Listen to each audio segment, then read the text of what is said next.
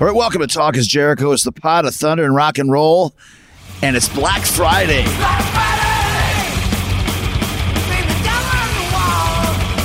It's Black Friday! Traditional right there with Mega Dave, and also tradition, Duff McKagan and his world-renowned joke of the week. Chris Jericho, Duff McKagan calling you. Hey, listen, my yoga instructor was drunk today. Yeah, put me in a very awkward position. Thank you very much. Goodbye. Amazing. A little drunk yoga after a big turkey dinner sounds good to me.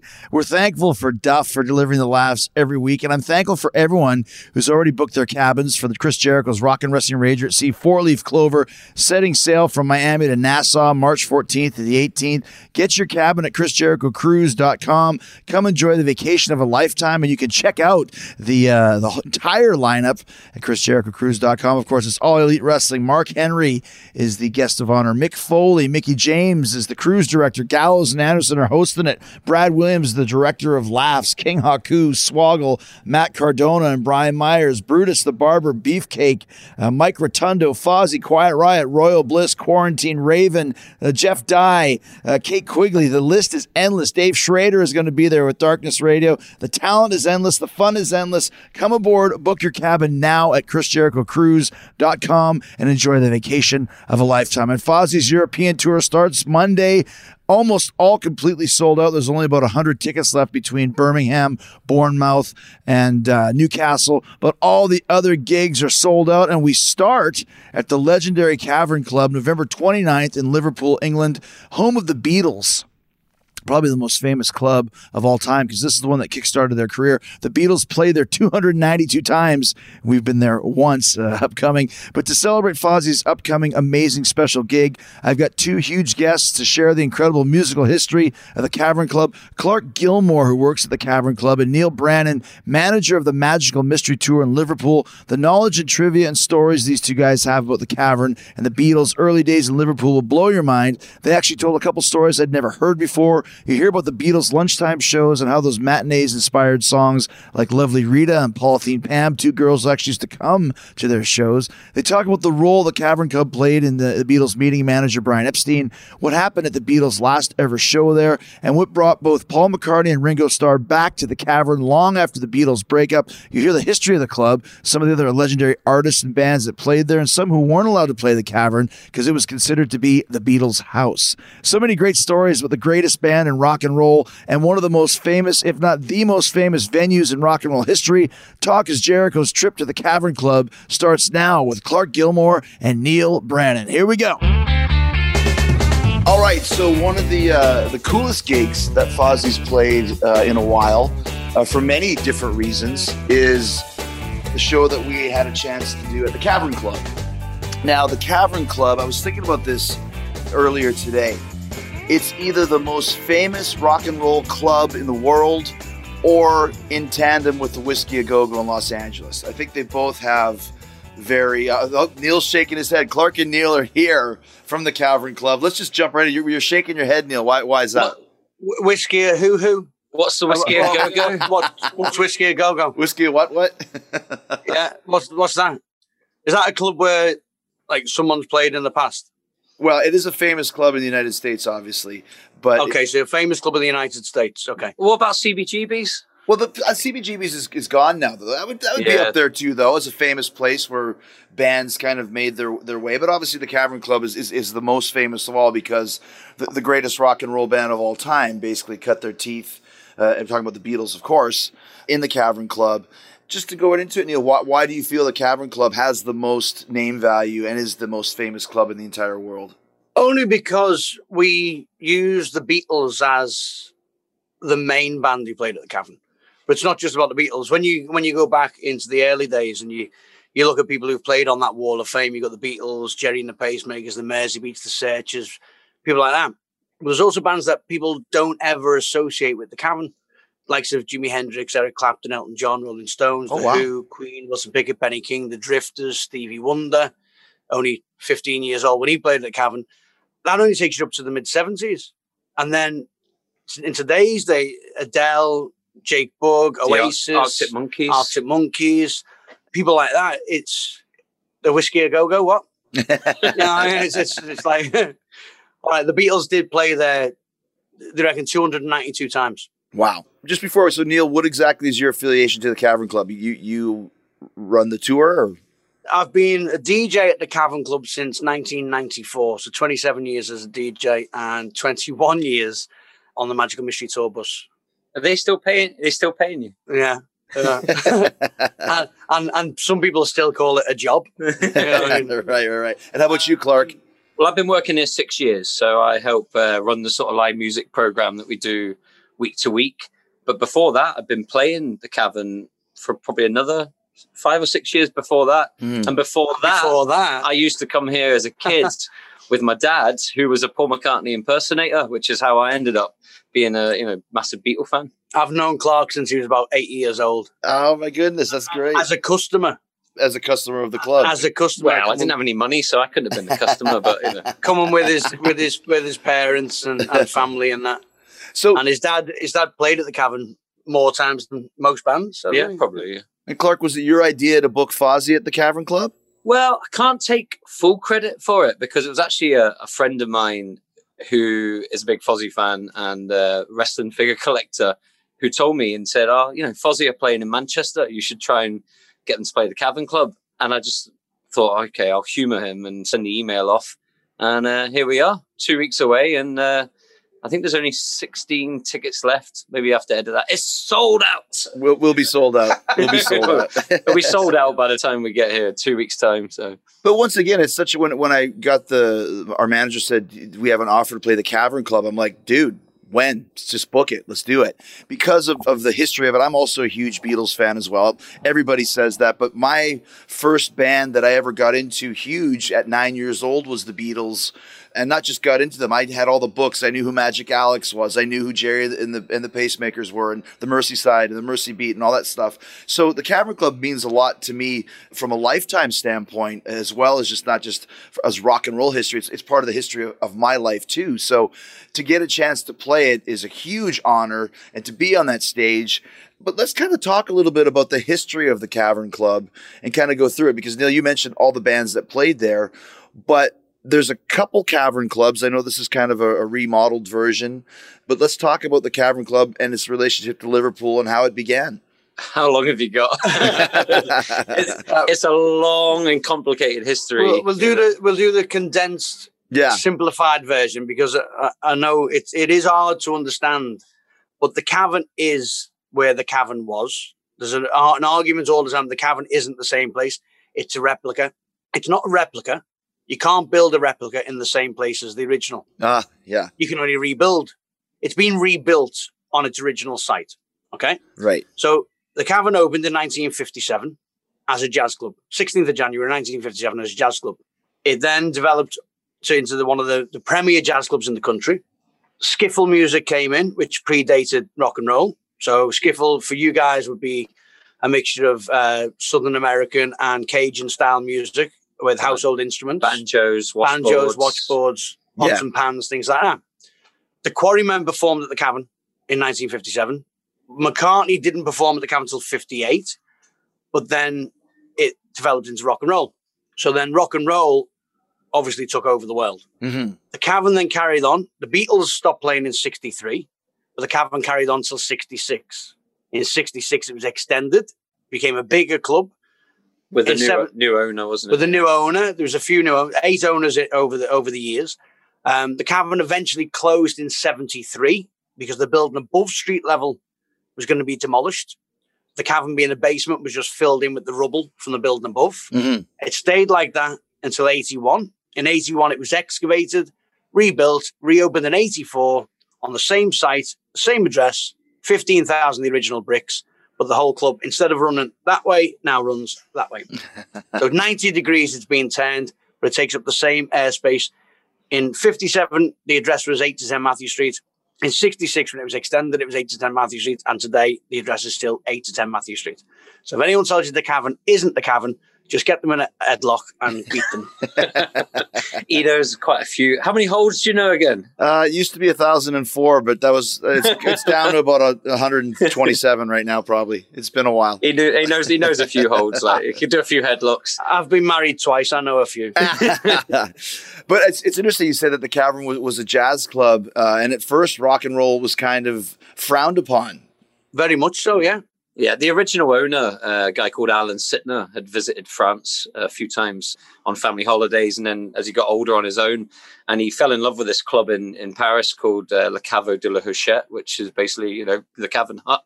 And when he came back to Liverpool, he decided he was going to open his own club called the Cavern Club. So the Cavern that we've got now isn't a replica, but it is a replica of another Cavern Club that originated in France. And that place is still going as well. Yeah. Wow. But skiffle was really the catalyst for it all. Lonnie Donegan was the guy here, and he had a couple of hits, and everybody who was anybody wanted to start a rock and roll, a skiffle band, whether it was they had a guitar or a banjo. And if you couldn't play that, it was pots and pans, washboards.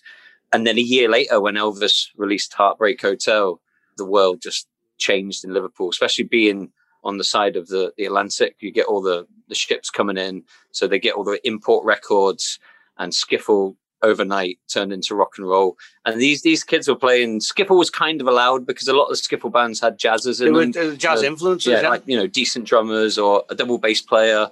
But once rock and roll started to creep in, the owner of the club didn't like it. They'd send notes up to the stage saying, cut out the rock and roll. Stop playing rock and roll. It's a jazz club.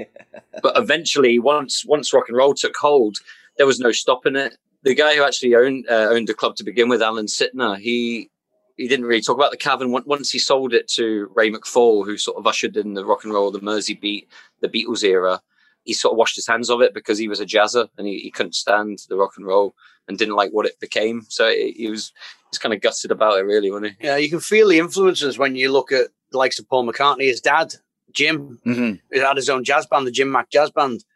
You can go back to listening to, if you read about what his favourite songs are, and you've got the likes of Humphrey Lyttelton, Bad Penny Blues. You play that now and you think, well, McCartney's listening to this at home. It's virtually, I wouldn't say identical. No, you can't, but it's there's a heavily influence on Lady Madonna. Yeah. It's just, you listen to the two songs. You can hear that for sure, right? 100%.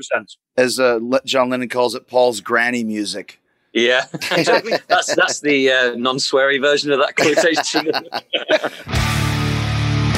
Talk is Jericho is supported by one of my dad's favorite Christmas gifts, the Skylight Frame. We got my dad a Skylight Frame last Christmas, and he loves it, and my kids love it as much as my dad does because the Skylight is a touch screen photo frame that you can email pictures to, and they appear on the frame in seconds. My kids love surprising my dad with pictures, and he loves how the photos just show up like magic on the frame. We've been doing it all year. We gave the frame to my dad because we couldn't travel to see him because of the pandemic. He's in Canada, and they've been under pretty strict lockdown for most of the year. So the Skylight Frame lets him see what we've been up to, and it's just another way for all of us to stay connected. Very easy to use. The setup takes less than 60 seconds, and you don't need to be a tech genius to figure it out. It looks like a real photo frame as well. Has an awesome 10-inch touch screen. You can swipe through photos with your finger and even tap to thank the person who sent the photo. And if you don't love your Skylight, they'll give you a full refund, 100% satisfaction guaranteed. You can also preload the Skylight with photos before you give it to the grandparents or whoever, and then you can surprise them all year long by emailing new photos to the Skylight anytime from anywhere. And right now, you can get $10 off your purchase of a Skylight Frame when you go to skylightframe.com and use my promo code Jericho. Just go to skylightframe.com, use my promo code Jericho to get $10 off the purchase of a Skylight Frame. That's SKYLIGHTFRAME.com and use the code Jericho.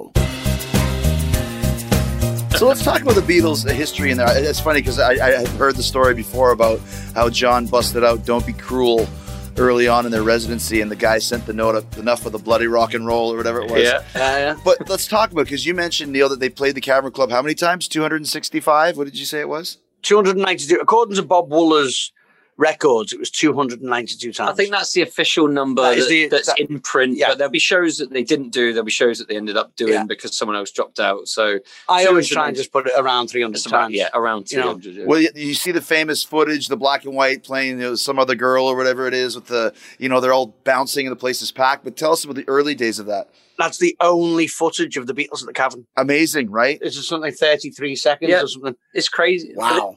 I think they did two takes. It was Granada Television. Yeah, Ringo's first day as a Beatle. Yeah, and you think they played there all those times, and there's only one recording of them playing in the Cavern. And it's only 30-odd seconds. That's it. It's crazy. They first played at the Cavern on the 9th of February, 61. As the Beatles. Beatles. And you think 3 years later, the 9th of February, 64, they're on Ed Sullivan. Right. 3 years from the first gig. Day, From the first gig to the day, 3 years they're on Ed Sullivan, playing in front of 73 million people on TV. Their last gig at the Cavern was 3rd of August, 63. So they played the Cavern 292 times in just over 2 years, 2.5 years. Yeah. 292 times in 2.5 years. It's like almost every second day. Yeah, a lot of those would be like you do a lunchtime session. Lunchtime, evening. And in the evening, And the following lunchtime, it's crazy. That's why the Cavern is so synonymous with the Beatles. It was their house. Mm-hmm. I had a conversation with Tom Jones a couple of years back. But did you ever get to play at the Cavern? He said, no, that was the Beatles' place. I wasn't allowed to play at the Cavern. That was the Beatles' place. We'd love to have had Tom Jones play at the Cavern, but he said, no, I wasn't allowed to. It was the Beatles' place. 292 times in 2.5 years. It's remarkable. Crazy. So talk a little bit about some of the stories that happened when they were playing, because obviously they start in 61, like you said, and they're growing their fan base. By 63, they were fairly popular throughout Europe and the UK, but still always basing themselves out of Liverpool, playing these gigs at the Caverns. Yeah, the last gigs was almost like a homecoming thing, wasn't it? By that point, they'd already been touring the UK. Beatlemania had started to sort of take hold. But in the early days, they would just turn up in leather trousers, leather jackets. There's a famous story where George Harrison wasn't allowed in or something because he looked so scruffy. Yeah, they would eat their lunch on stage. They would swear. They'd tell jokes. And then the big thing that changed it all was when they met Brian Epstein, the manager who owned a record store at the bottom of the road. The funny thing is, it's the same date as your birthday. Yeah, right. That's the day that Brian Epstein met the Beatles, and that was when they finally got proper, serious manager with a bit of money, probably upper middle class, privately educated, family owned a business. He saw that they were going to be something, and he's the one that then put them into suits and started, negotiating the record contracts and he cleaned them up. He got them the gigs in the States. He did. Mm-hmm. He got them gigs in theatres where people would look at a band in leathers to play at a theatre. When you look at he joined them in 61. Mm. So 9 months after they'd started, February 61, he's joining them in November 61. Them gigs were still because of Bob Wooler. Yeah. Bob Wooler was a local DJ who had his finger on the pulse. He knew the bands who were popular. He wasn't just a DJ at the Cavern. He was doing other gigs around the city. He was also one of the bookers when he was booking all the he was booking the shows. bands, but he was doing like the Hollyoak Ballroom. So when the guys had been out to Hamburg with Alan Williams and they'd cut the record My Bonnie with Tony Sheridan, although they were billed as the Beat Brothers, they came back with a few copies and they handed them to Bob Wooler. He handed them to all the DJs who were on the venues that they were playing in. So the kids started hearing My Bonnie. Then the kid starts asking Brian Epstein, where can I get a copy of this My Bonnie? And that's when Brian Epstein went, never heard of it. He had a shop round the corner on Whitechapel, which was called Nems. And he had a sign in the window which said, if we haven't got it, we'll get it for you within 3 days, guaranteed. So in October of 61, people started coming and asking for My Bonnie by this band. He'd never heard of them. It was explained to him, this band isn't called the Beat Brothers. It's actually the Beatles, and they play around the corner of the Cavern Club on Matthew Street. So the guy who initially ordered it was called Raymond Jones. Raymond Jones, yeah. There was then stories that Raymond Jones didn't really exist, but he did exist, and he actually came out and he's no longer with us. Everything relating to the Cavern or the Beatles has got a myth. There's always a story and a myth. And some people say someone used his name because they knew he was a customer. Some people say it was a customer. Some people say it didn't exist. But so apparently he does. And he did come out and he did a story about how he'd heard it in the Hollyoak Ballroom, blah, blah, blah. People started asking for the song. So Brian ordered the minimum amount of copies he could get, got it in, it sold out straight away. Got another load in, sold out straight away. And at that point, he went, I need to find out more about this band. Mm-hmm. He takes that little walk around the cavern. Now, when I say a little walk around the cavern, I'm talking like maybe 45 seconds. Yeah, maybe it's probably less than the walk in at, say, like, WrestleMania or wrestling pay-per-view. If you're going to milk it like maybe WWE or Raw or something in Liverpool 7 years ago today, I remember someone milking his walk-in quite a bit. It was literally just round the corner. He's walked in the cavern. Now, don't forget, Matthew Street at that point was not a tourist attraction. It was warehouses, fruit and veg warehouses. There was rubbish, disregarded fruit and vegetables over the floor. This guy's well-to-do. He's in a suit.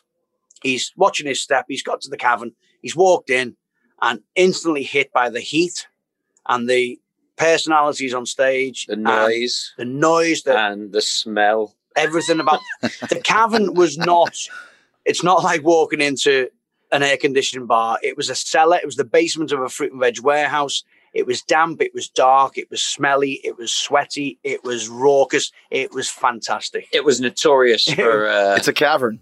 Loud rock and roll music. They said sweat would drip down the walls. off the ceiling, down the walls, the condensation. It'd be splashing under your feet because it had the clay floor as well. So it was just dark and damp and hot and sweaty. And this band with this beat behind them, and he walked in and he said he instantly fell in love with the four lads dressed in leather on stage. Mm-hmm. Simple as that. At the end of that gig, he speaks to them about becoming the manager. They explain that they've already got a manager called Alan Williams. Brian goes to see Alan Williams, says, I want to manage the Beatles. He said, you can have them. They'll cause you nothing but problems. They're a pain in us. You can have them. So he took over. Be my guest. The first thing Brian did, he went round the corner to a place called Hessie's, which was a music store, and he settled their debt. Oh. They had debts for amps, guitars, microphones, leads. Yeah. And to show he was serious, he walked straight round there and he settled their debt. And that's when they went, oh, hang on, this guy's serious. And that was it. That was the start of what we know now is to be the whole Beatlemania, the whole change in popular music and popular culture. So when you're talking about the clientele and the fans that were going to the Cavern Club, obviously you mentioned it's very hot, it's very humid. I'm sure there's a lot of girls there. Was the place always jam-packed? Was there ever any issues with the amount of people trying to get in? Didn't have anything such as health and safety back then. No, but a lot of the time in the lunchtime, it would be people coming down on their lunch breaks. So it'd be people that worked in the offices in town. If you see the old photographs of the Cavern, you'll see that they're so much higher than the audience. Mm-hmm. And that's not because the stage was so high. It's because people in the front and middle were actually sitting down in chairs eating their lunch. Oh. Because it was warehouses around them. It was the secretaries, the girls on the telephones. They'd be coming down and eating their lunch, watching live music. As soon as lunchtime was over, that was it. All back out, the Cavern closed. And the premises wasn't licensed, no. So you couldn't buy any alcohol until... One of the girls who became one of the most famous was a young girl called Pam. And she used to eat her sandwiches and she'd finish her sandwich and then she'd sit and pop the polythene. And her name was Pam. You may have heard of her. Yeah. Polythene Pam was one of the girls who used to sit. No shit. Yeah, she was good looking, but she looked like a man. Yeah, that's where it came from, right? And she used to sit there. Same as Lovely Rita. Lovely Rita was the girl who used to put a parking ticket on their van outside when they were playing at the Cavern. She was the meter maid.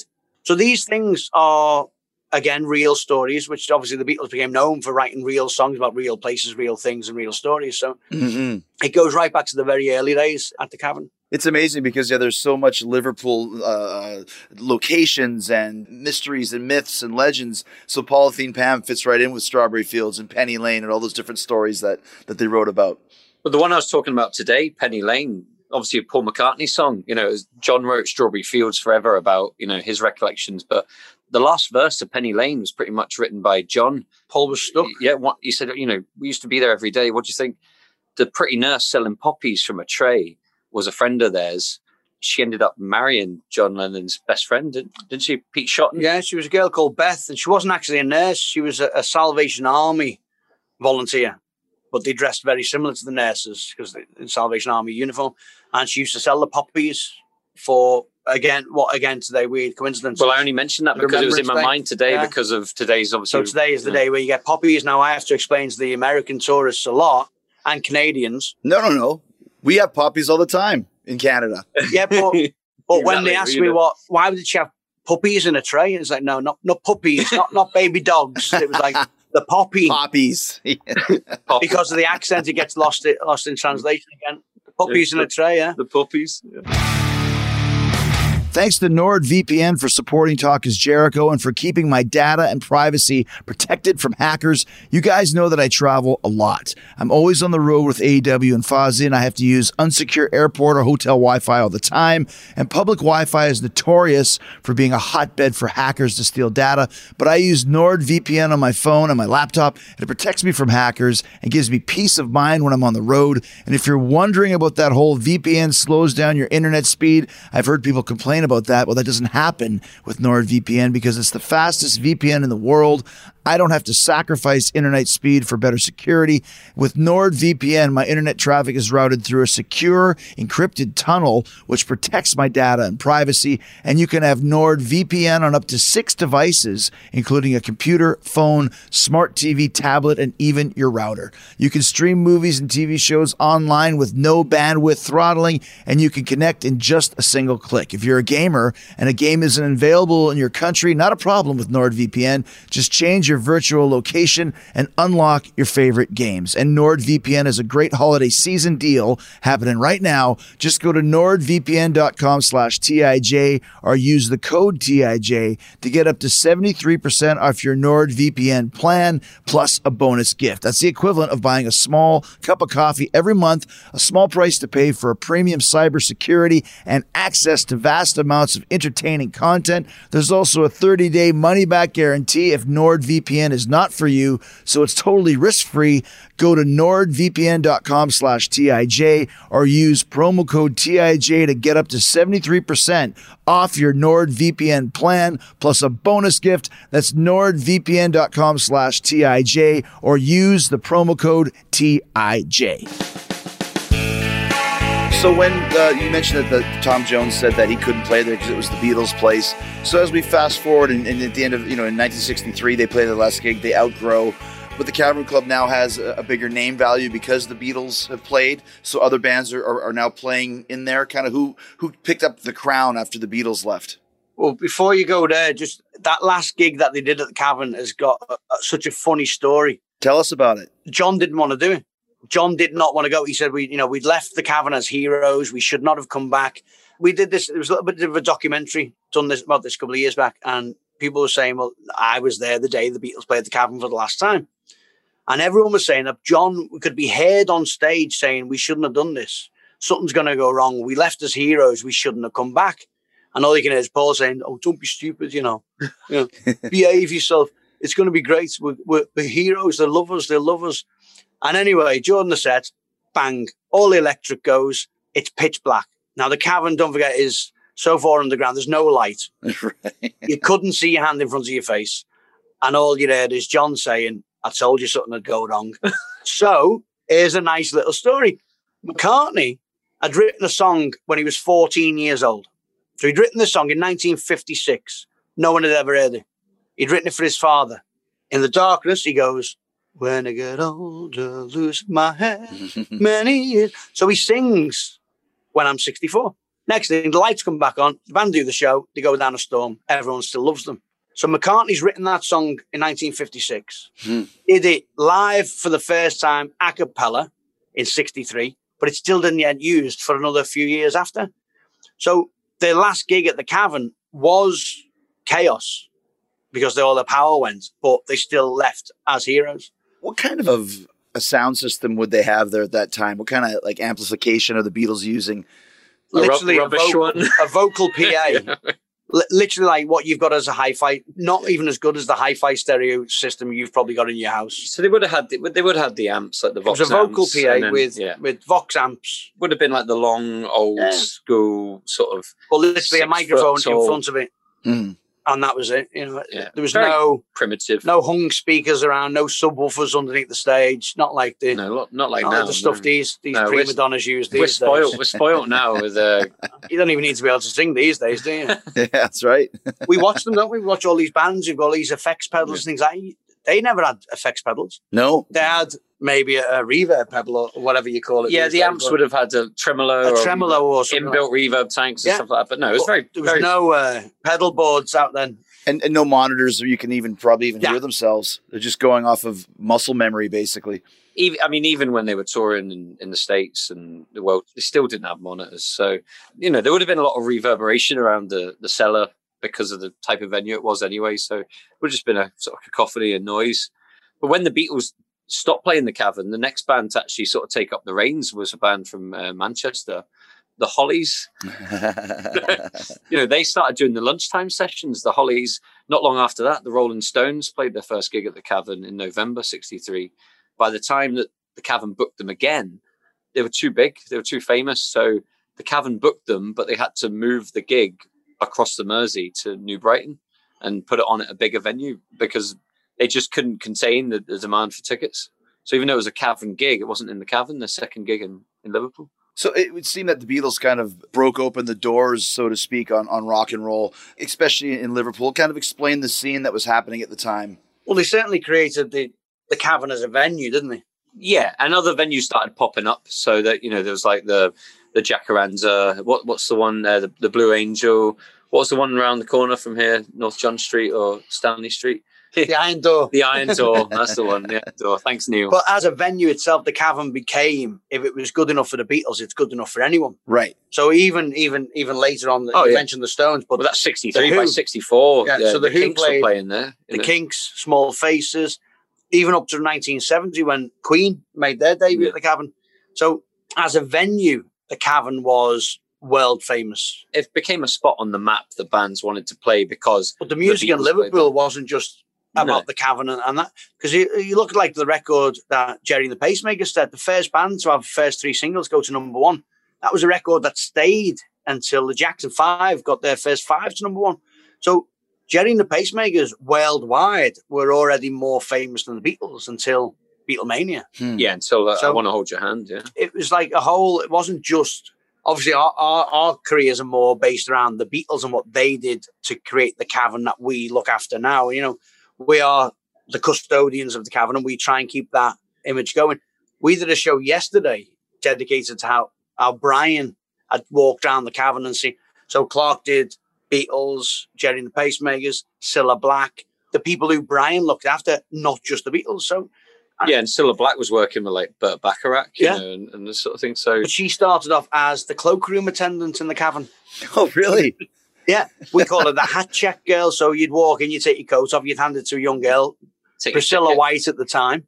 She'd take your tickets, put you in your coat in the cloakroom, and bands would get her up to do a guest spot. Oh, Cilla sings a little bit. Oh, she'd what get are you up going and to do a song.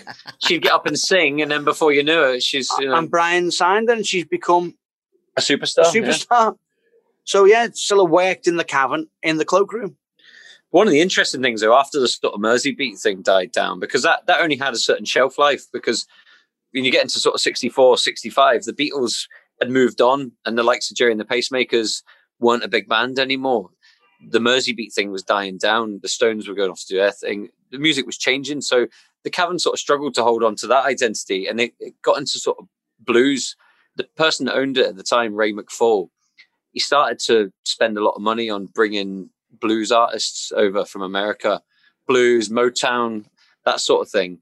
And you had the guys like Benny King played, didn't he? And, Wilson Pickett, Benny King, the Drifters, Stevie Wonder. When they all played. When Benny King played the Cavern, he was like, I love the Beatles. Now I know what it was like for the Beatles. So, this is Benny King. And when it reopened, they sort of carried on that a little bit. You had like Chuck Berry played the Cavern. So they spent a lot of money bringing Chuck Berry. You got to remember, back in the early 60s, the Beatles, the Mersey Beats, the Jerry and the Pacemakers, even the Kinks and the Stones were all playing Chuck Berry songs before they started writing their own songs. And then fast forward 5 or 6 years, Chuck Berry's playing in the Cavern. It's like, it's the wrong way around, So what kind of was there a dressing room at the time? Any type of backstage facilities? Like where would the Beatles enter the stage from? They'd come on from the side of the stage, but in that room, according to the people that were there was just a couple of beer crates. Yeah, there was a little room behind the stage. Little room. In the early days, it was literally just at the side of the stage. And then because there was a room on the early photos of the Cavern, you can see a doorway in the bricks at the back. but it had been bricked up to make it a stage. So at the side of the stage, as you're looking at the famous pictures of the Beatles, to the left-hand side, that was the dressing room. So there was literally a little archway you go through, and there was a couple of beer crates on the floor. There was no rider. There was no dressing room. There was no Unbelievable vol-au-vents and refrigerator, and water cooler and things like that. You know, there was a lamp on the wall, and there was a couple of beer crates to sit on while you're waiting for your gig. The thing is, they probably wouldn't spend much time in there because they'd be out. They'd be on the socialising, outside with the girls and sneaking in some alcohol. And the only place you get a beer was down the road. The place is still there now, the Grapes. So they'd go down the Grapes, and once you got drunk and got thrown out the Grapes, you went around the corner to the White Star. That was the only 2 bars within 100 metres of the club. And they're still there, which is great. And the boat's still there, which is great, yeah. But yeah, back then there was 1 bar on Matthew Street. Now I think it's 14. Now is a completely different environment as to what it was back then. So if you mentioned that you could eat your lunch there, was there a kitchen around? Or No. You would bring it with you? No, you could bring it down with you, but the bar sold tea, coffee, Coca-Cola, which then became Pepsi. And there is other brands out there. But they sold pre-packed sandwiches wrapped in polythene. So a hamburger. What do you call that? Saran wrap? Saran wrap, yeah. Is that the equivalent? Yeah, Polythene Pam. Yeah, so that was it. You could buy a pre-made. Yeah, it was already made. Ham or cheese salad sandwich type thing, yeah.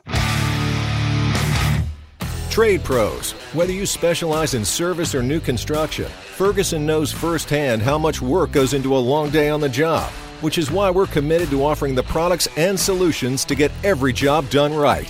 With over 1,000 locations, an unmatched selection of specialty products, tools, and supplies, our pro pickup and same or next day delivery, you can trust that doing business with Ferguson will be the easiest part of your hard day's work.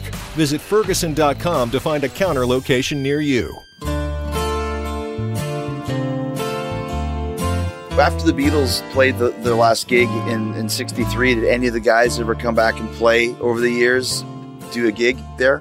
The first person to come back was Paul, wasn't it, in 68? So this is still while it's being run as a music venue.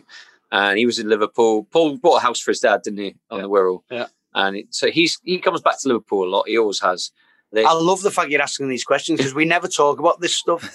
These little bits we forget about. Once the Beatle era is gone. Yeah. So this was 1968. So, he popped in and there was a band playing, weren't there? Curiosity Shop. They were rehearsing in the afternoon. A band called Curiosity Shop. Because Paul was there, it was like, we've got to get a picture. We haven't got a camera. So Alf Geegan, I had at the time, he sent his daughter, Debbie round to buy a camera from a shop around the corner. Comes back with his camera, don't know how to work it. So Linda says, I'm a photographer. I know how to work it. So she took a collection of photographs of Alf and his daughter with Paul McCartney. Not only have you got Paul McCartney back in the cavern, and then you've got Linda McCartney taking the pictures. Yeah. And the band got some pictures of Paul on stage. You've probably got them there, haven't you? I probably have. We've got this was our 60th anniversary book. I'll get you a copy when you get over it. Oh, yeah, I'd love to. Thank you. These things we're talking about are all in here. Yeah, we're sorting out with a copy, but yeah, them pictures are great in 68 with Paul just popped in.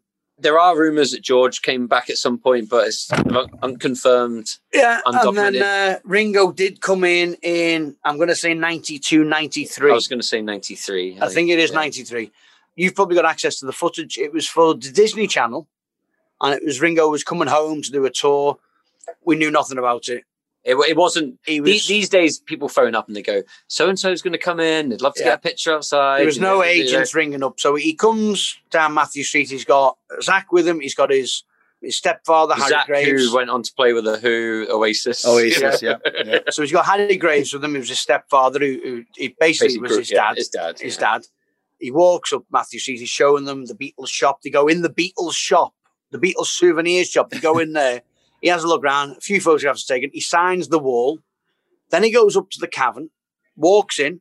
One of our DJs at the time, Steve, is on the phone going, there's some Ringo lookalike here and he wants to get some photographs on the stage. Is that all right? He looks a bit worse for wear, but he had a hat on. He had a ponytail at the time. He's like, oh, okay. Some Ringo wannabe. So anyway, when the footage came out, everyone was like, oh my God, Ringo did go to Cavern. And he'd signed the wall, the brick wall. So 'Cause obviously back then, these things were filmed like 6 months in advance. You don't see So them for we months. didn't know. You know. So one of our directors, Bill, his house in Florida, in Daytona, sees the footage on Disney and goes, make sure nobody cleans that wall. Ringo signed it. Well, sure enough, in the time that it had been filmed to when it actually got shown, the wall had been cleaned because some idiot had written his name all over it. Oh, jeez. So Ringo did sign our wall, but it was cleaned off. So yeah, that story might not be 100% accurate, by the way, because it's been 20 years since I was told that story, and a lot of beer's gone. But the other thing is, I think, it's like you hear the story where they said, don't clean off that wall, and then, the cleaner's away for a week, and then Somebody else was covering. Somebody else comes in and says, wash the wall. But the big return was 1999, wasn't it? That was when McCartney decided to do his big return to the Cavern. It was going to be his last gig of the millennium, and he wanted to do it in Liverpool. So the long story long was basically we got a phone call that Paul wants to play the Cavern. Right. Believe it when I see it. And it goes on a couple of... Anyway, this time comes, it's 1999. Paul wants to play the Cavern. Okay, contract is signed. It's sealed. It's delivered. It's happening. There was half a dozen of us who knew it was happening. Sworn to secrecy. If it gets out, it isn't going to happen. Mm-hmm. So we're getting ready. It happens. December 14th, 1999. Paul comes down with a gang of musicians. They've only played together twice before. Once for a charity show for Peter in the States, and once in the studio to record the album. They then did a little gig on Parkinson, a TV show, Michael Parkinson. Like a chat show host. Where Paul announces that he's going to play at the Cavern. That means now the radio are on it, the news are on it, everyone is on it. The whole world's talking about Paul is coming back to the Cavern. So our phones are going off the hook. We've got everybody on the phone wanting tickets for this gig. We've got Madonna on the phone wanting tickets for this gig. We've got presidents, prime ministers. We've got people, newspaper on the story about a guy who offered Bill, the guy who owns the company, he offered Bill a helicopter, his use of the house in Malibu for 2 weeks, and his wife for a ticket to Paul McCartney. No word of a lie. We're all on the phones. No, there's no tickets. No, there's no tickets. It's constant. It's the biggest gig of the millennium. Mm-hmm. And Paul comes back to play with Dave Gilmour from Pink Floyd, Ian Pace from Deep Purple, Mick Green, Johnny Kidd and the Pirates, Pete Wingfield on keyboards, and Chris Hall on Squeezebox. Wow. The sound check was twice as long as the gig because they hadn't played together. So the whole sound check was... They hadn't played together since they did the album or whatever. Yeah. So it was like a rehearsal. They were still going, what's that bit again? It doesn't go like that. It goes like this. What are you playing there? It's not that good. It's this good. And it's like, hang on, you're telling Dave Gilmour how to play it. And and McCartney's going, yeah, I am, because I'm Paul McCartney, and I told you to feel that. And all the songs that he played in that particular gig were all covers, weren't they? He only played one Beatles song. I saw standing there. Yeah. Maybe not on that, but forgotten about. Most of it was made up of It was the album he'd promised Linda he would do. The album of his favourite rock and roll songs. Okay. He'd promised Linda he'd do it. Yeah. So he did it. Run Devil Run was the album. And he did it live at the Cavern. Oh my God. Wow. To be there was just phenomenal. I think I cried probably say 6 or 7 songs just because I was watching Paul McCartney play at the Cavern. Mm-hmm. The most. I mean, I wasn't there. I wasn't involved at that time. But I met him that day. Have I ever told you that story? I met Paul for the first time that day. It was a lovely occasion. People always say, when you meet your heroes, you remember every single second of it. I remember my first conversation with Paul McCartney like it happened yesterday. Yesterday? Hmm? Yesterday. I put my hand out and I went, and he said, what was that? And I went, and he went, give us a cuddle. He put his arms around me and he gave me a squeeze. Uh-huh. Feel better now? And I went, and he squeezed me again. And then he went, hi, I'm Paul McCartney. And I said, hiya, I'm Neil. And that was it. Have you ever met Paul McCartney? I have met him one time at the Rock and Roll Hall of Fame. Amazing. Same thing. We were watching Green Day together, and he started walking towards the bathroom, and I timed it to coincidentally meet in the middle. And he had a security guard with him, and I said, "If you need help protecting yourself from the ninjas, I thought you meant if you need help, I'll I'll get give your you the back. bathroom. Yeah. No, but it's like if you need help, he had a security guard in front, but nobody be in the back. I'm like, if you need anybody to help protect you from the ninjas, I got your back. And I'm like, what am I saying, ninjas, right? So he's like, okay, cool. And then later on, I see him. There was a party afterwards, and he was sitting with Joe Walsh. And he got up to get some cheese, and everyone was gathered around him. And like, this guy might just want to just hang out and just enjoy his cheese. So I go over again. I say, listen, Paul, if you need help keeping people away from you, I'll help you. And he goes, who are you, man? He goes, are you a cameraman or are you security? I don't know why he thought I was a cameraman. He goes, if I need any help with the ninjas, I'll let you know. Yeah. All I could think was like, he remembered me. He remembered the ninjas. My line worked. It worked. If I need help with the ninjas, I'll let you know. No, but it's funny because that period of time, 99, is kind of where like I come into it because that album, Run Devil Run, which he performed at the Cavern, included a song called No Other Baby. And not long after it came out, Paul McCartney's people got in touch with my dad to say... You ready for this, Chris? You ready for this? Yeah. Would you like to be Paul McCartney's stunt double? So my dad goes, well, it wasn't stunt double, it was body double. So it was Paul McCartney's making a video music for a video, song for No Other Baby. Yeah. And instead of sitting in a rowing boat himself, he employs... Yeah, so it's a music video, a one-man music video. It's not a crowd, there's nobody else. It's just Paul McCartney in a studio on a rowing boat. But they need someone to do the lighting shot, someone to do the test the waves, the wind.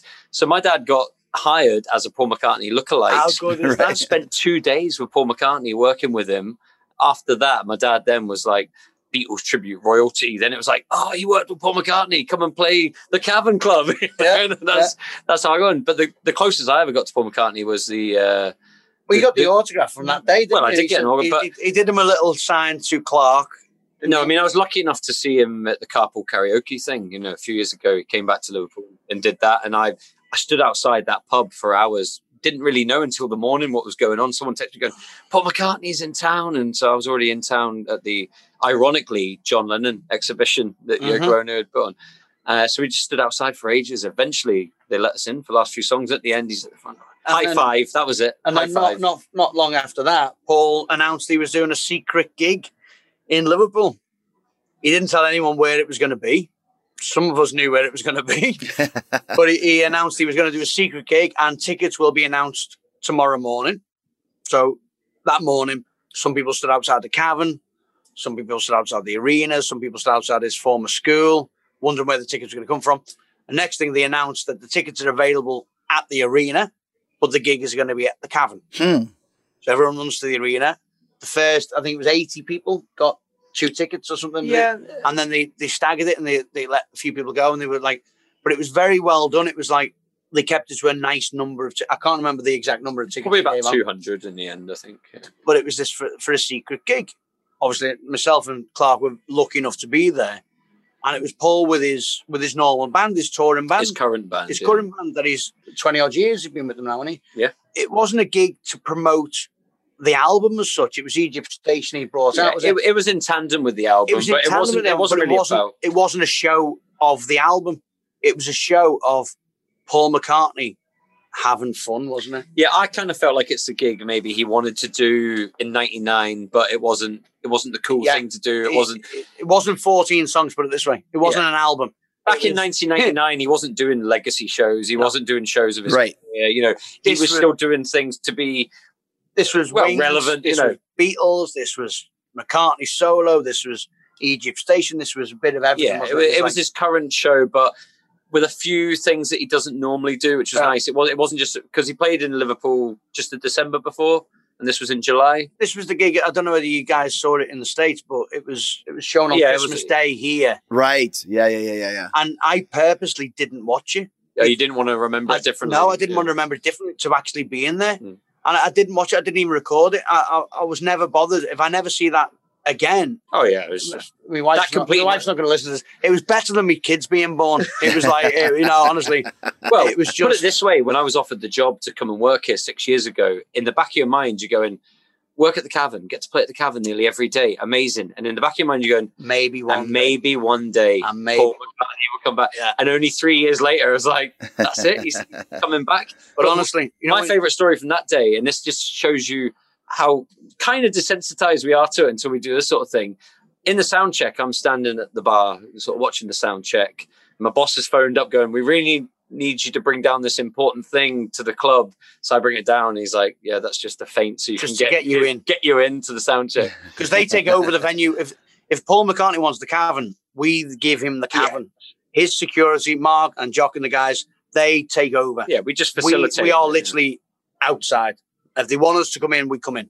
It's their venue. Yeah. But I'm standing at the bar watching the sound check, and this sort of very smart dressed guy comes up and he stands behind the bar and he gets out a little sort of analog camera and he's taking pictures. And I look to the side and it's Paul McCartney's brother, Mike McGear, who in his own right is, a fantastic, artist. It's just our kid. But our kid. So tell us about some of the other more famous gigs at the Cavern, because you mentioned so many bands have played there and such a mix. I know even Black Sabbath played there, and you mentioned The Who, and you mentioned all these other bands. Was there any famous moments or stories that pop out from the other acts that were there? I can only talk about gigs I've seen there. And to be honest, I've seen McCartney there in 99. I've seen McCartney there in 2018. And they're probably number 3 and number 4 on my favourite gigs of the Cavern. What's your 1 and 2? Bo Diddley. Live at the Cavern. Wow. Was absolutely phenomenal. 70 years old, played for 4 hours, non-stop. An absolute amazing character. And the other one would be Lonnie Donegan, who both Paul and George were members of the Lonnie Donegan fan club.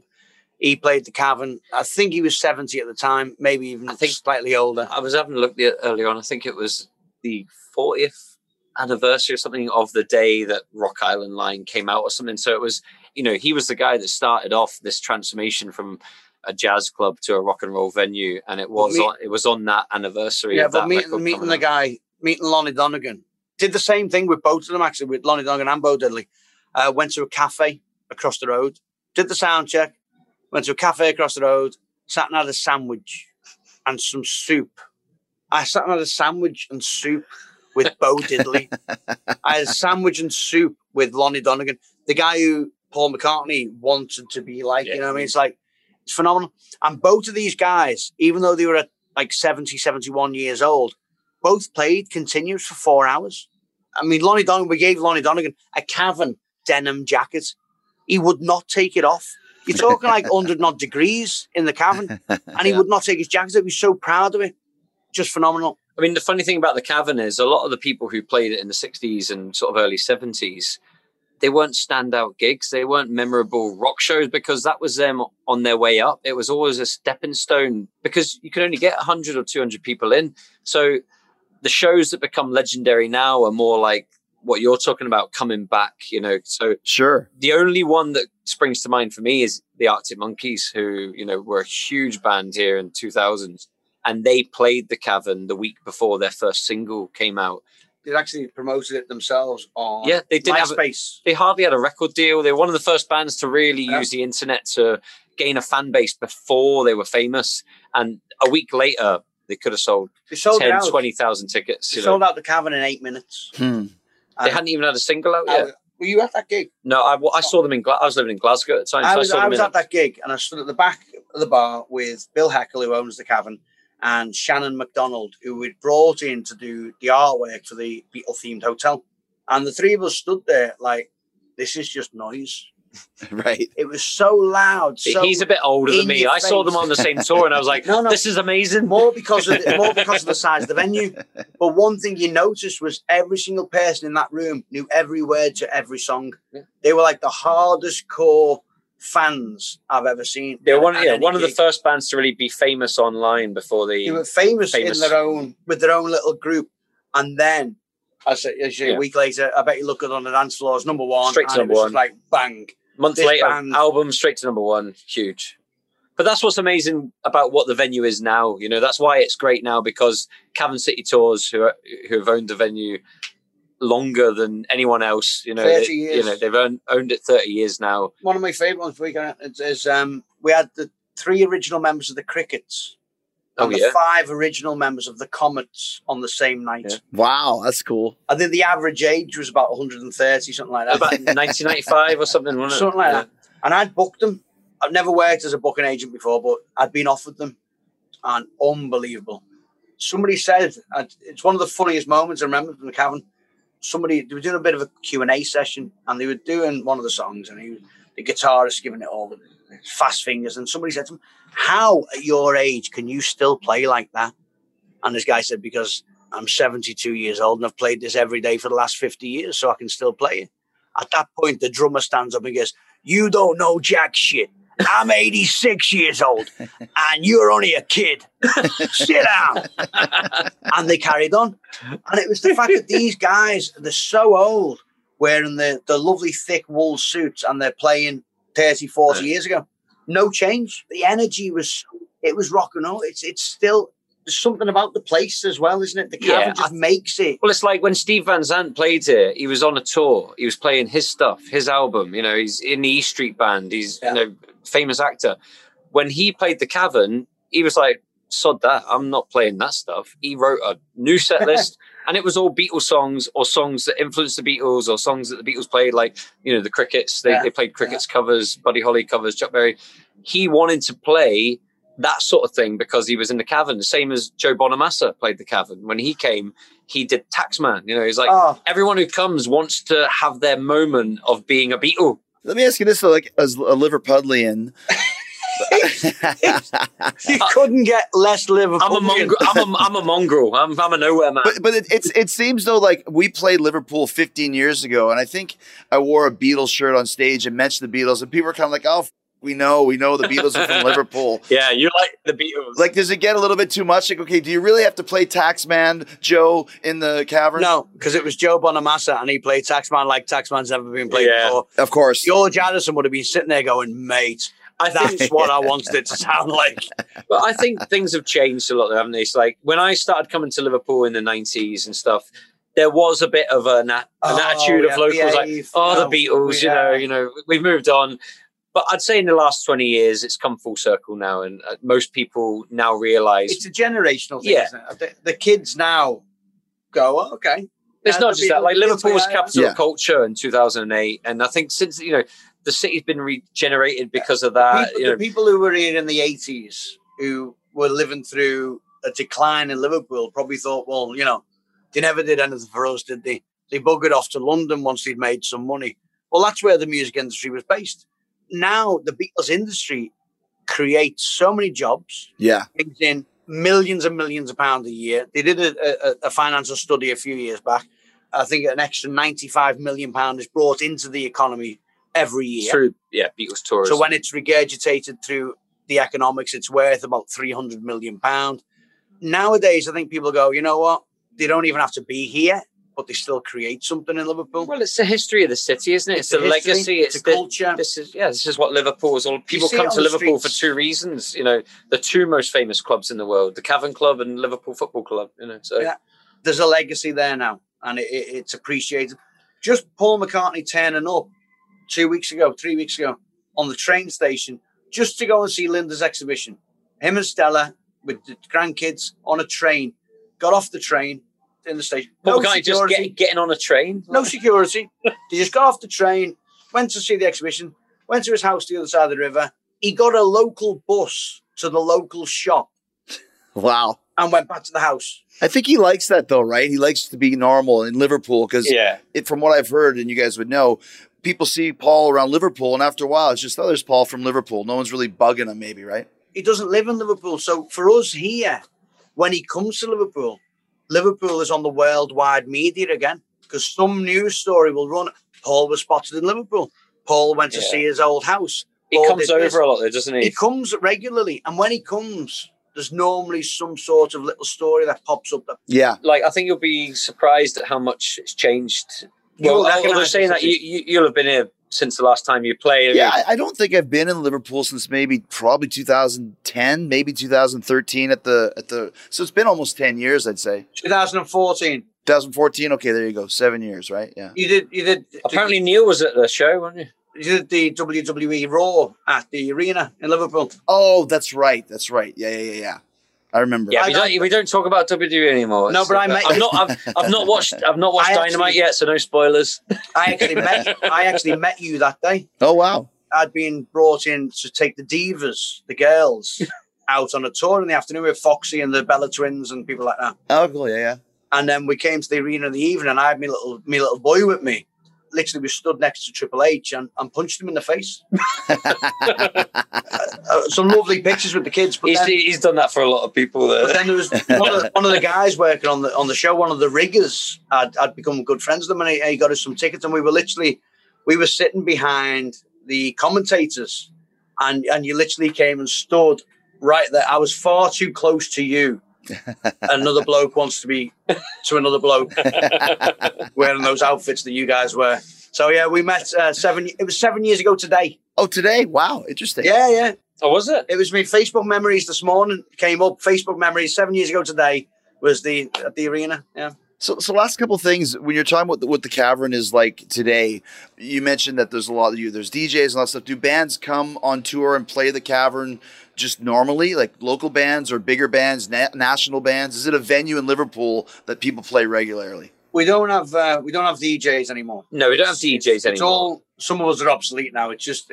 Well, some of you moved on to bigger and better things like tour guide and stuff. But this is kind of like what I do, isn't it? Because we have acoustic. Yeah, I look after the sort of. We have resident gigs. Yeah, we've got kind of two things. We've got the main stage that you go in and you see. It looks like the one that the Beatles played on the 60s one. That normally is our own guys, resident artists. They're playing every day, all day, every week. And that's for the tourism side of things. So that's covers, isn't it? Yeah, they'll be playing Beatles, they'll be playing Stones. Cavern-related music. Yeah. And then we've got the Live Lounge, which is where Paul McCartney played and his two appearances, Adele, Arctic Monkeys, all these people, Bo Diddley. And that's our sort of secondary stage where we can put on bigger gigs, ticketed gigs. Tonight, for instance, we've got a Doors tribute, and then we have our house tribute band, Beatle band, that play every Friday and Saturday, the Cavern Club Beatles.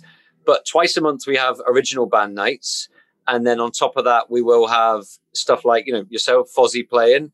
But it's not really a venue that's on the map for touring shows. It's normally one-off, so it'll be like tribute gigs, or it'll be, like a special event. Yeah, it can be if it's enough advance, isn't it? A lot of the time it's either tribute shows or it's original nights. So we've got that flexibility. We can do anything in that room. We've got like a Brazilian samba band that come a couple of times. We do charity things for Merseybeat artists. We do loads of stuff in that room. We can do anything. Right. We have we get a wrestling show in there. That's yeah, you probably should. I think we might have done that. Oh, really? I've seen a few haymakers in there. With jelly. Yeah, I'm sure. Was it the one? Is it the video that you just see where the guy's on stage and that other guy comes on stage and just trips them up? Yeah, Jay Murray. Yeah, that was. I was there that day. I was on just before him, and I just finished. It was a Sunday morning. The thing is, the guy who did it was just. He'd probably been out the night before, got and had a few pints, and thought it was funny. It wasn't even a malicious thing. It was weird. It was just like he just thought he was being. He just wanted to be center of attention. But luckily, the guy was all right. And then he ran off stage and gave him a few haymakers. Tuned him up, yeah. There is footage from the other side. It's not normally as dangerous as that, don't worry. I'd actually like to see someone try it. Yeah. You could protect us from the ninjas. Yes, exactly. Call back. Last two questions for you. How important is the Cavern Club to the legacy and the history of Liverpool? For me, I think I know the Cavern Club is the centre of Beatles tourism in Liverpool. It's the number one destination in Liverpool. You get into Liverpool.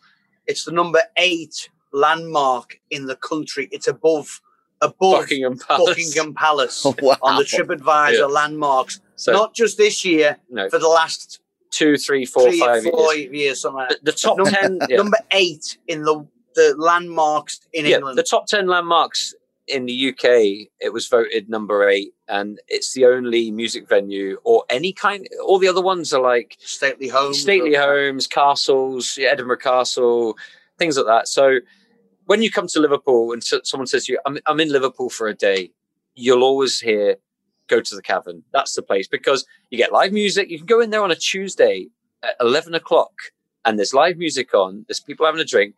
You meet people, you start talking about the Beatles, where are you from? Italy, Brazil, Argentina, Japan. Within minutes, you're part of a family. Right. It's the centre of Beatles tourism and probably tourism in Liverpool.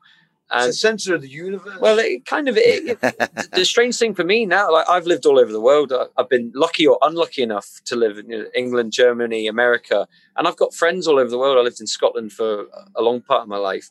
Liverpool is a destination. I don't get the chance to go back to Pittsburgh and visit my friends in Pittsburgh. I don't get a chance to go to Munich and visit my friends in Munich, but guaranteed on any given day, someone will walk into the Cavern that I know from Scotland or Germany or America or, because it's a destination, and that's what's great about it. And people congregate here. Like today, we met up with some friends we haven't seen, for a few months, and people just kind of descend on it. It's like watering hole, gathering place, Mecca, and it's pilgrimage.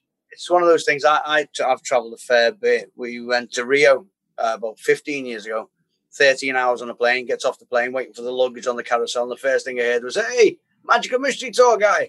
And a Brazilian family coming up to me. We went to watch McCartney in Paris in 2008, I think it was. We get to the Stade de France. We go to watch the sound check. And the gang come up, "Hey, Neil, Bill, Ray," from the Cavern. It's like, okay. It happens all over the world because people come to see us at the Cavern. And we're like, I had my honeymoon in Mexico 5 times in the same hotel over 2 weeks. I got recognized by the guy from the Cavern. I thought you had 5 honeymoons in Mexico. Just the one. But yeah, 5 people recognizing you from the Cavern Club. We're lucky, but I'm lucky because I get to see it from the outside a little bit because I've only been here 6 years. And it's when you start talking to other people about it and you try to explain to them what this place means to the world, it's like it's crazy. It really is. We do a Beatles festival every year. We've been doing it for over 30 years. It's the last week of August. That's one of the things I do, help run the Beatles festival. Neil is involved. As soon as you say to people, we're looking for bands, it's like you've got 200 emails on the first day. People going, we're going to be there. And that's just the bands that want to play. Then you've got the people who are going to take a week out of their year to travel to Liverpool to come and hang out. It's amazing. It's like a big global family. It's mad. It is very strange. Last question for you. What's your favorite Beatles song? I haven't got one. It's funny because we were talking earlier on about Elvis Costello, who's a local guy anyway, and he's popped into the Cavern a few times. We're trying to get him to play the Cavern. And George, who's one of the owners, is a big Elvis Costello fan. And he said, "What do you think his favorite album is?" And we all, okay, he's quite into his pop, Hard Day's Night. Anyway, it was Revolver. But you say, well, that's just your go-to answer. No one's got a favorite. So my go-to answer is A Day in the Life. I just think it's a great culmination. I wouldn't say it's the song that I would put on first, but it's the song that I would go, it's right in the middle of their career. It's Lennon, it's McCartney. That's the problem, isn't it? It's the mood, yeah. It's the vibe you're going through. But on another day, it'd be Please Please Me. Yeah, ultimately, I would say my favourite Beatle composition is Eleanor Rigby. Because I just listen to it and go, my God, that is amazing. It's lush. But A Day in the Life is the one that makes me think more Beatles. Yeah. Eleanor Rigby's more McCartney. For me, yeah, symbol. My go-to is always I Want You, She's So Heavy. I just love that. But you're a rocker, aren't you? You love the rock. Yeah. But it's got, they go off into the little jazzy parts, and Paul's bass is great. Yeah. But then you look at Can't Buy Me Love and She Loves You, and you think, oh, they're just... Well, She Loves You is like the pop songs. They are just perfect song. Amazing pop songs. Yes, absolutely. And then you look at Come Together and you think, well, there's John. Yeah, and then there's John. Then you go, She's Leaving Home, or... Yeah. It's just like, oh... It's impossible to say. You could debate it. Yeah. Yeah, we're going to have to do another 2 hours now of just talking. We will, exactly. We'll do a Beatles one next time specifically. Guys, it's been great talking to you, and we're, once again, really excited to get this chance to play the Cavern Club. And I can't wait. I'm super excited, yeah. Part of my history, rock and roll history, my own personal goals, and everything in between. What do you drink? Just so we know. I'm a vodka guy, so stock up with some vodka for me. Vodka with... It's Grey Goose. Grey Goose, yeah, vodka, ice, water, club soda, whatever you have there. I'm easy. But outside of the podcast, I was telling you, I help run like a wrestling figure group. Oh, yeah. So... Is that... No, that's not it. That's not it. It was my friend Phil, who's a big, I'm a Bret Hart guy. That's my era. He's Chris Jericho, and he's the one who suggested it. but then I was like, oh, shit, I've got to get my head in the Chris Jericho. So then I was like, I better read the books. I've read like Mick Foley's book and Bret Hart. So I read The Lion's Tale, and just like within 3 pages, you can just go, this guy should have been a musician. It's like I always wanted to be a footballer, a wrestler, or a Beatle, and I was shit at football. I can't wrestle, so I've had to be a Beatle. You're pretty close. That's pretty close, man. Well, thank you guys. We're excited to come down. It's going to be awesome. We appreciate it. A very big thank you to everybody for coming along here today and making you made this show anyway. Wonderful audience.